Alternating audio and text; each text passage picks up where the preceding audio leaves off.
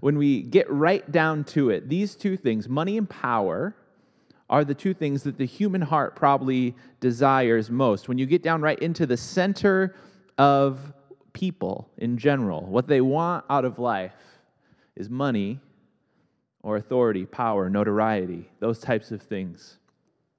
Most people see money and power as the thing that motivates their working life, right? You work in order to receive money or to receive and gain authority, correct? This is what you want to do. You're working because you want to be the boss or because you want to make a lot of money, right? These are motivating factors. And it's for this reason that I think Jesus is so extreme about the way he addresses both these issues, both what we talked about last week and as we talk about power or authority this week. Because money and power turn out to be the two primary idols in the lives of human beings, don't they? If you want to pick two things that are relentlessly worshipped in the place of Jesus in our culture, then you would probably put money and power in that place, wouldn't you? And because these two twin idols are so pernicious, Jesus tends to go right at them, to take them on very clearly and very succinctly. And can I just ask very quickly, how many of you like to be in charge? You can raise a hand for this. How many of you like to be in charge? All my firstborns up in here, right? I like to be in charge. It might come to as a surprise to you. I'm like Captain America in that Civil War movie. I think that the safest hands are still my own, right? Are always my own. It's this natural impulse in many of us, right? To be in charge, to be in control. And very often that power that we want, that desire that we have within our hearts to be in control, to make sure that our will is being done out in the world, right? That our will is being done over the sphere of authority that we have, is slightly misplaced. Because we really think in our heads, many of us, that if I could just call the shots, right? If I could just get into the place of authority, if somebody would just give me enough power, I could sort this whole mess out, right? In our heads, we think that. That's at the very least what we're thinking when we're watching the news and we're going, those idiots, right? At the very least, that's what we're thinking. And that when we're watching that, right? We're thinking that, oh yeah, if just make me the president and then everything's totally good, right? This is what we're thinking. This is what Friedrich Nietzsche, the philosopher, called the will to power. This internal desire that we all have to kind of master our surroundings and to master the world, in fact, and to make it kind of bend to our will, right? It's this idea that as I walk through my life, I don't need to accommodate other people. Other people need to accommodate to me, right? This is the will to power. This is what Nietzsche talked all about. And he said that and he would argue that this was the prime motivator in the heart or in the internal, in the inside of every person, that this will to power. He actually teaches that, but this is different than Jesus, right? This is slightly different than Jesus, because Jesus actually teaches that my will and your will is not what it's all about. That it's actually all about, and he puts this in a prayer that's pretty famous, it's all about God's will, right? And submitting to that. It's actually about humility, because the person who thinks they can run the whole world is actually terribly misguided, and we would say a little bit delusional, right? So in some sense, we're all terribly misguided and a little bit delusional. So much so that if you actually want to be great in God's world, if you actually want to attain greatness, if you want to be a leader who actually makes a positive impact in this world, you have to understand that it is your primary job not to rule, not to bring your will to bear on everybody around you, right? It's not control. It's not even coercion, right? Which is a negative side of power. The thing that you need to do if you want to lead in the kingdom of God is, in fact, to serve. And in our teaching text for today, Jesus does something fairly familiar. He uses the Pharisees as a little bit of a punching bag, right? he uses the Pharisees and the teachers of the law as a negative example of leadership in order to point us in the right direction. That's what Jesus was doing in this passage, to show us that what true and impactful leadership looks like in the kingdom of God looks like a servant, right? To show each of us how best to live within our own spheres of influence and control. Because here's one truth about leadership, power, authority. It's that we all have some of it, right? Some of us might not think we have very much, but we all have a sphere of authority, right? We all have a sphere of control. And so no matter where we find ourselves, no matter how low we think we are on the totem pole, right? There is an area in which we have authority, in which we rule, in which the teachings of Jesus for today need to be brought to bear on our spheres of authority, the spheres of our active will, you might say. All right? All right. So let's turn, if you have your Bibles, you can turn back to Matthew chapter 4. We'll center almost all of our time there this morning. You can pull it up on your phones. If you don't have a Bible, there's a Bible under the chair in front of you. It's helpful to follow along. Our passages for today will also be on the screen, but it's always helpful to make sure I'm not lying. All right? So, Jesus essentially breaks down this passage into two sections. So the first section is his criticism of the Pharisees, and the second section is his instruction to how leadership should function, right? And so he basically criticizes the Pharisees in two specific ways. And for today, I've just titled the ways in which Jesus criticizes the Pharisees as examples of what you could call toxic leadership. Ways in which the Pharisees were exerting their authority and power in ways that were toxic, in ways that were hurting the people. So we'll find our first example of this in verses 3 through 4. And it reads like this: "But do not do what they do, for they do not practice what they preach. They tie up heavy, cumbersome loads and put them on other people's shoulders, but they themselves are not willing to lift a finger to move them." So first, toxic leadership does not practice what it preaches. Toxic leadership doesn't practice what it preaches. Remember that this very passage, if you were with us 3 weeks ago, Jesus references this passage, or I referenced this passage from Matthew chapter 9, when Jesus is again criticizing the Pharisees about having a heavy religious yoke. And he says, in opposition to the Pharisees, that his yoke is easy and his burden is light. He references that same idea here again. The religious set were wielding their teachings like a hammer in Jesus' day to bring about what this word that we like to use in our day even, a behavior modification, right? They were trying to get the people to do things externally. They were trying to modify behavior, but they weren't actually willing to serve the people in a way that would help them. Any of us who have lived in a religious environment for any period of time know what this type of abuse of power looks and feels like, I think. Maybe it's the religious guilt trip that your grandmother used on you when you got in trouble in her house, right? I don't know. Both my grandmas didn't do this, but maybe yours did. Maybe it's even worse than that. Maybe it's this heavy-handed religious culture where everyone pretends that they are perfect and that when they come to church, everything is good all the time, right? And that everybody is kind of trying to conform to this set of external moral norms, right? And there's this kind of cultural pressure that's put on everybody to conform, to be perfect, to be what everybody else is projecting themselves to be, right? It's this heavy burden, right? It's like what Jesus said. It's this heavy burden. It's this yoke that is being put on the people by a culture that says the most important thing that you need to do is conform externally, right? And it happens to be not about the heart at all. These type of leaders that create environments like this, like to talk a lot about the rules. They like to talk a lot about the law of God, right? But they don't want to talk much about their own brokenness, right?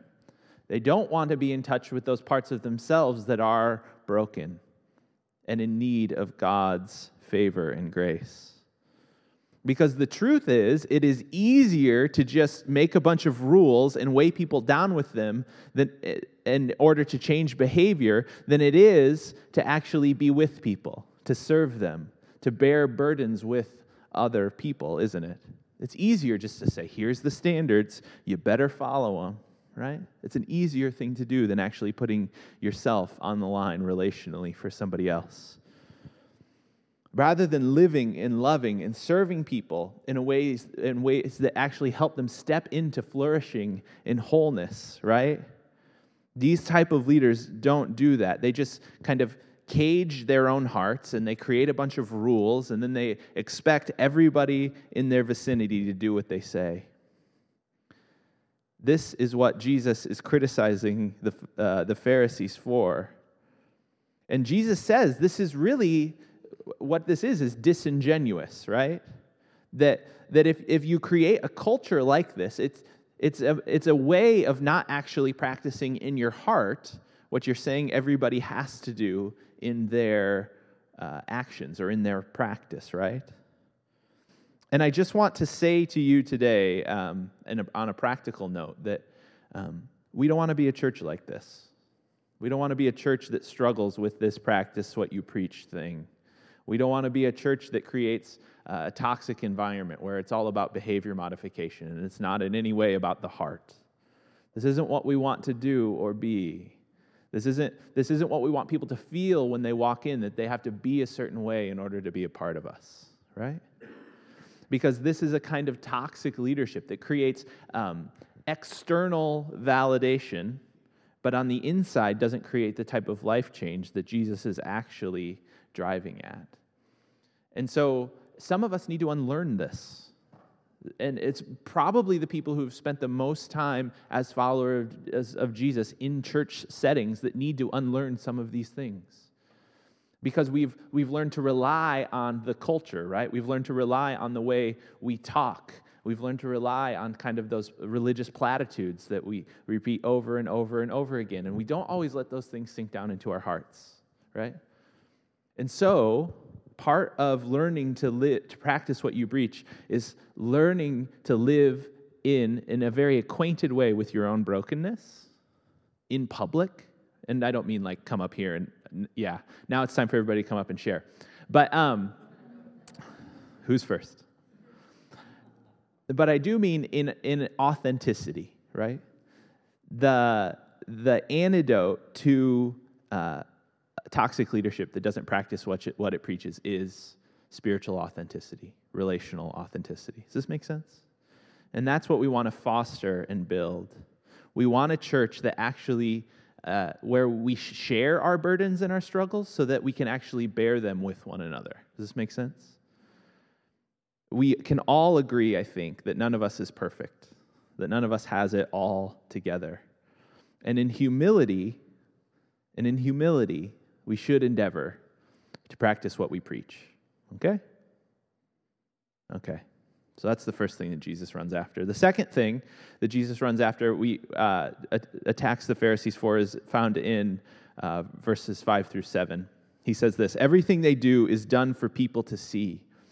They make their phylacteries wide and their tassels on their garments long. They love the place of honor at banquets and the most important seats in the synagogue. They love to be greeted with respect in the marketplace and to be called rabbi by others." This abuse of power, I want to say toxic leadership, as opposed to the leadership that Jesus wants for us. Toxic leadership is all about your ego, or my ego. Phylacteries and wide tassels were religious garments. Phylacteries, well, we don't need to get into the nitty-gritty of religious garments, but phylacteries and tassels were clothing that religious people wore in order to kind of designate themselves. We do this in our culture too, right? You go to many churches and pastors will wear robes. Is that a good word? But we don't just do it in religious settings, right? Police wear police uniforms. Firefighters wear firefighting uniforms. At you and I, people who are on staff will wear something, right, to designate that they're on staff at the school. This is a common thing that we do, but the problem is when you begin to make a lot of that thing that designates who you are, right? It would be like if a doctor wore his scrubs into church to communicate to all of us, I'm a doctor, everyone. I'm not just a normal person. I'm a doctor, right? So you got to treat me a certain way, right? This was what they were doing. They were wearing their religious garments around, and they were making their tassels really long and their phylacteries really wide, which was like a shawl that went over them.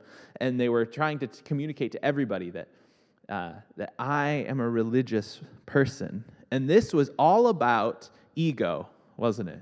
It was all about getting people to notice those religious leaders. And they loved the attention that they got, right? They loved it because they got to go to all the good banquets. They got to sit in the seats of honor when they went to public gatherings. People would come up and give them respect and call them rabbi and kind of do what they said, right? And this is a hard one for us, I think, because we like respect, right? We all like to be noticed. I don't think there's anything inherently bad with somebody going, I thought you did a really good job today. I appreciated whatever it is you do, right? That's a normal part of being human. But for these Pharisees, their ego was so tied up in their identity was so tied up with their ego that they couldn't really differentiate those two things. And they needed to be seen and needed to be noticed. And this is the real problem with tying up your identity or your position of authority with your ego. Because if you're not given your due, right, if you're not acknowledged, if you're not given the seat of honor, if you're not invited to the good party or you don't sit with the popular kids, what does that do inside of you when your power, your identity, your sphere of influence is tied up with your ego? Well, it makes you quite angry, doesn't it? It makes you quite mad when people don't acknowledge you and what you've earned, right? Well, I went to the years of school, and I've put in 25 years at this company, and I deserve a little respect, right? We all feel the ways in which this comes out of us, doesn't it? We all feel the ways in which we've tied our identity to our ego, and it has become unhealthy, right? I think we've all done this. But what Jesus points out is that this is superficial. That the things we want, the ways in which we want people to acknowledge, the things we want people to acknowledge us for when we tie our leadership in with our ego is we want them to acknowledge us for things that are external, right? We want people to see our nice coat and our nice shoes and think we're rich and we have a little cachet in the community, right? We do all of these things externally to try to assert ourselves, to try to gain a sphere of active will in the world in order to have influence or to have people say things to us that we want them to say to us. But it's never actually good, is it? It's never actually good. And it's never actually set you on a trajectory that would be life-giving either. Because the more you need that from people, the more kind of rotten you become on the inside. And the truth of the matter is that no matter how accomplished you are, no matter how wide your phylacteries, you're never going to get all of the praise, all of the acknowledgement, all of the love that you want or need. I think we've all had that person in our life where you just kind of always got to be showing them the love, right? And if you're not always showing them the love, they're like, why didn't you call me last week? You're like, I was in the hospital. I'm sorry. But you should have called me because I had a really hard week. And you're like, I did too. I was in the hospital, right? This happens from time to time because we've tied up our identity, right, with our ego. And it actually hampers our leadership. It actually doesn't allow us to lead well. It actually doesn't allow us to even serve well because it's all about us. And how could you serve anybody when it's all about you, right? Right. So Jesus turns from these criticisms of the Pharisees into a positive teaching, right? He plays off of his criticisms of the Pharisees. He uses them as a negative example, and then he jumps into what true greatness actually looks like. He begins defining it for his followers. And now something you should notice from this passage is that Jesus is not just telling his disciples this. It says at the beginning of this passage that Jesus told the crowds and his disciples. So Jesus has made a public spectacle of the Pharisees and the teachers of the law, right? He has called them out to the people who follow them, which is not a very nice thing to do, right? And is probably part of the reason they crucified him a couple of days later, right? It's true. So Jesus begins to make some positive points from his criticisms of the Pharisees, and that begins in chapter 8. In verse 8, 9, and 10. So he says there, "But you are not to be called rabbi," which just means teacher. For you have one teacher, and you are all brothers. And do not call anyone on earth father, for you have one Father, and he is in heaven. Nor are you to be called instructors, for you have one instructor, the Messiah. So Jesus says essentially me, right? So I just want to point out one thing, that this does not mean that someone is not to be called or referred to by a title, right? So this doesn't mean that you can't call your doctor, right? Because Jesus said, I'm not supposed to call you by anything, right? Or that your children can't refer to their teachers in school as teacher, right? This is not what Jesus is saying. What Jesus is saying here is that in the kingdom of God, character is more important than title. Does this make sense? That the character we cultivate is far more important than the titles that we carry. The conditions of our heart is far more important than anything else about us. And we can have a title that designates a job, right? Because it's important that we know who does what in society, because otherwise we'd just all be running around looking for the person who's supposed to turn our water on and off, right? The titles are important. It's Danny, by the way. He can do that. No, he can't. I'm joking. It's important, right? It's important to know who does what. And so titles are not what Jesus is attacking here. Jesus is attacking here titles that set people over and above other people as being more important than other people, right? Because a rabbi, a teacher, is far more important than a student, right? And in this day, a teacher of the law was far more important than some other person. In Jesus' day, there was kind of a stratification. There was almost a class system of people, right? Who was valuable, who was more valuable, or who was less valuable. And Jesus is attacking that idea. And he says, in verse 8, he says, "You are all brothers." I will add sisters to that for everyone in here. You are all brothers and sisters. You are all brothers and sisters. No matter what title you have, no matter how many years you went to school, no matter how long you've been at that company, no matter if you're standing up in front of a group of people with a microphone in your hand, you are all brothers and sisters. There is a level playing field of value and worth, right? There is not a caste system. There is not a stratification of who is more important than other people. Just because you have a job where you have a little bit of authority and you can kind of tell people what to do does not mean that you are more important than the people who are working for you, right? It does not mean that you devalue them as less important. Everyone is a brother and sister. Everyone is equal in the eyes of God. There is no hierarchy in the kingdom of God because everyone has one Father and we are all students of Jesus. Everyone has one Father, and we are all students of Jesus. Christians are people who think and believe that they are no better than anyone else, right? That they are no better than anyone else. That we are all learning at the feet of Jesus. That we are all growing.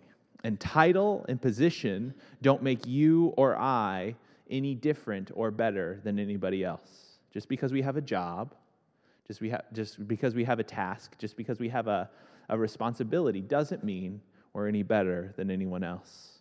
Imagine if people in places of authority actually believed and acted like this, right?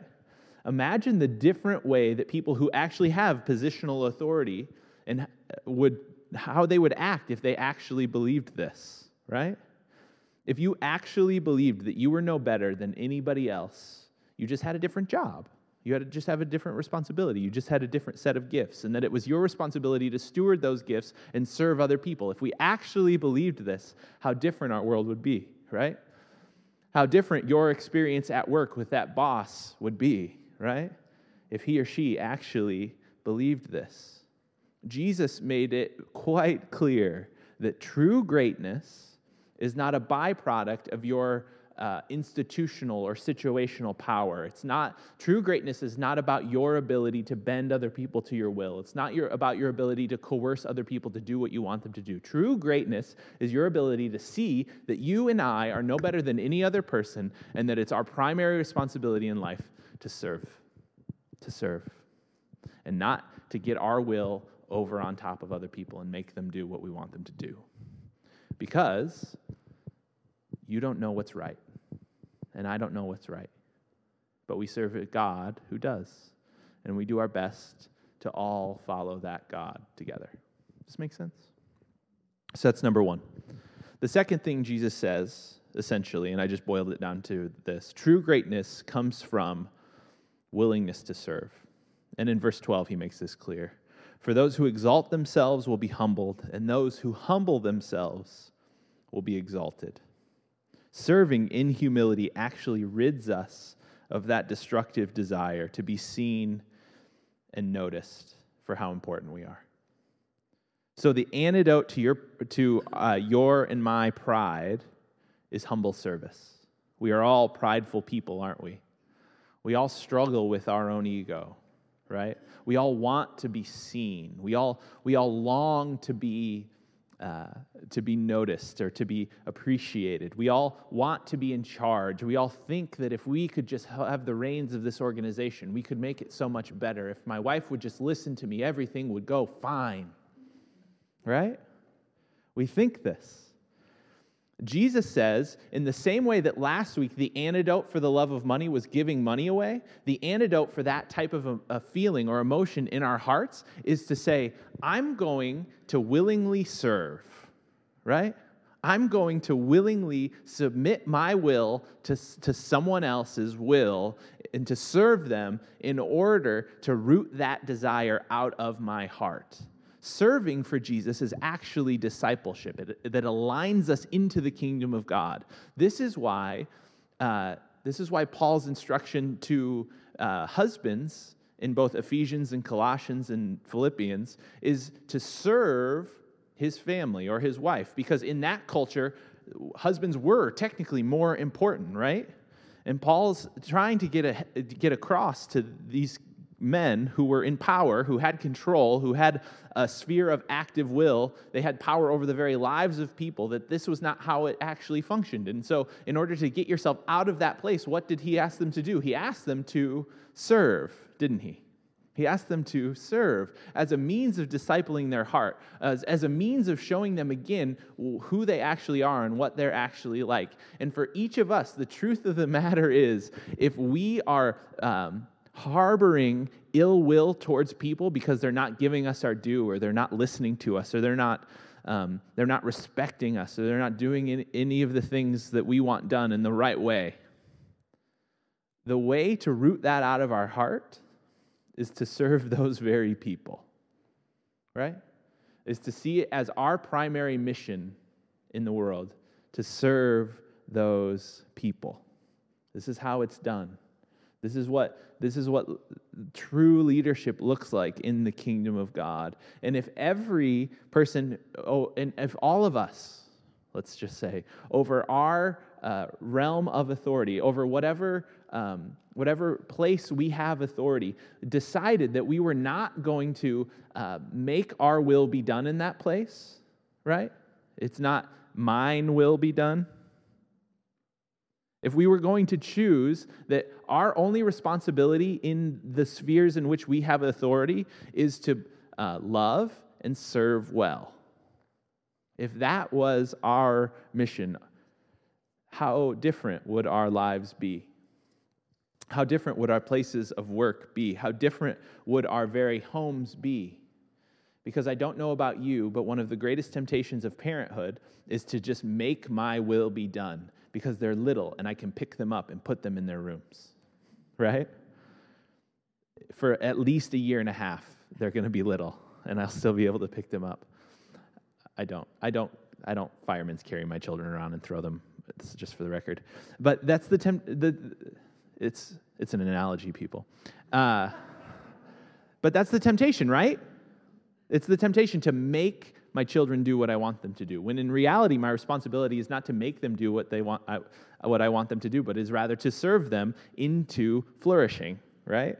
To serve them, and my responsibility, the reason I've been given leadership over my children, and my wife and I have been given leadership over our children, is so that we can love and serve them into adulthood, right? So that we can cultivate hearts within them that are good hearts, right? If we just lord our authority over our children, that won't do. We might get some momentary behavior modification, but we won't actually get any heart change, will we? And that is what we're going for. That is what we're going for.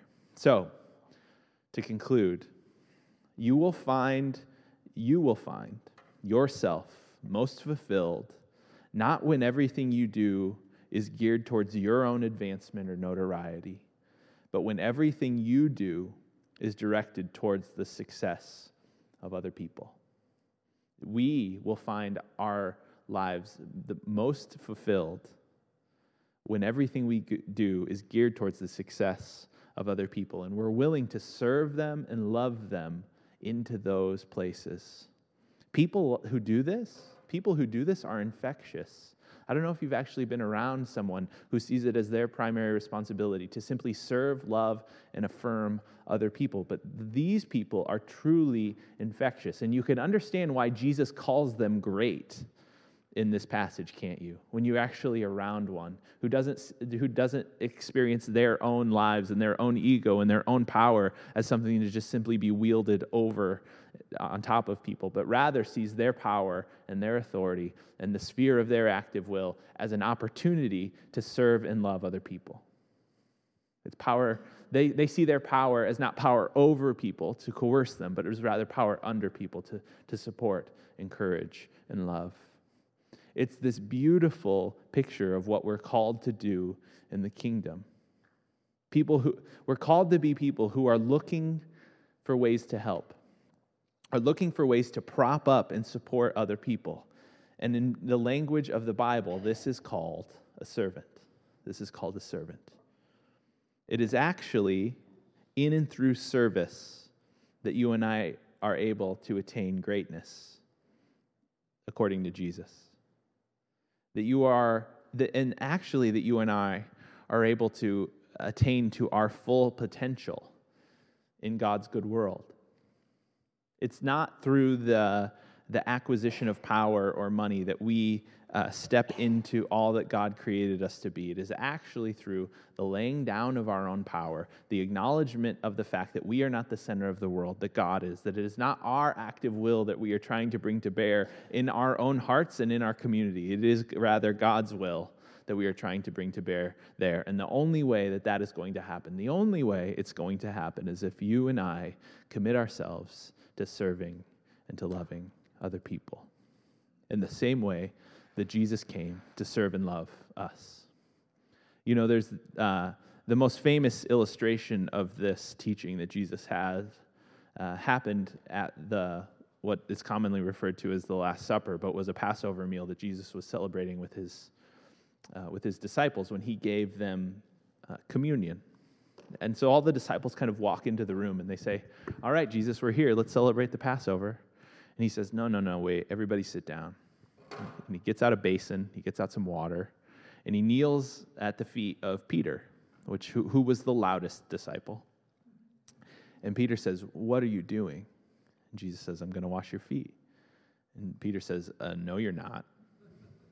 Right? And Jesus looks up at him and says the most amazing thing. He says, "If you don't let me do this, you have no part with me. You have no part with me." To which Peter responds, "Pour some water on my head then," right? Like, let's get in this thing, right? Because I want to have a part of this. Jesus took quite seriously this initiative.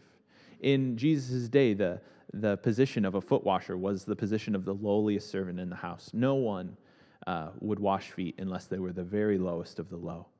In the Middle East, it's still the same way. The bottom of the foot is considered offensive. You would never put your feet up on your desk and point them at anybody. That would be a quick way to lose a lot of business. But Jesus makes quite clear that if we are not willing to serve, that we have no part with him. That we have no part with him. And I think the part of the reason that Jesus is so harsh on the Pharisees in this passage is that because they have the letter of the law correct, right? They are reciting it in a way that people understand. And in the same way, in church, very often, people can have the letter of the law correct. They can say all the right things and they can do all the right things. But if their heart is not aligned towards love and service, it really doesn't matter at all. And as a community of faith, if our hearts aren't aligned towards love and service, there is no amount of lip service that we can give to any truth or reality that's going to matter one iota.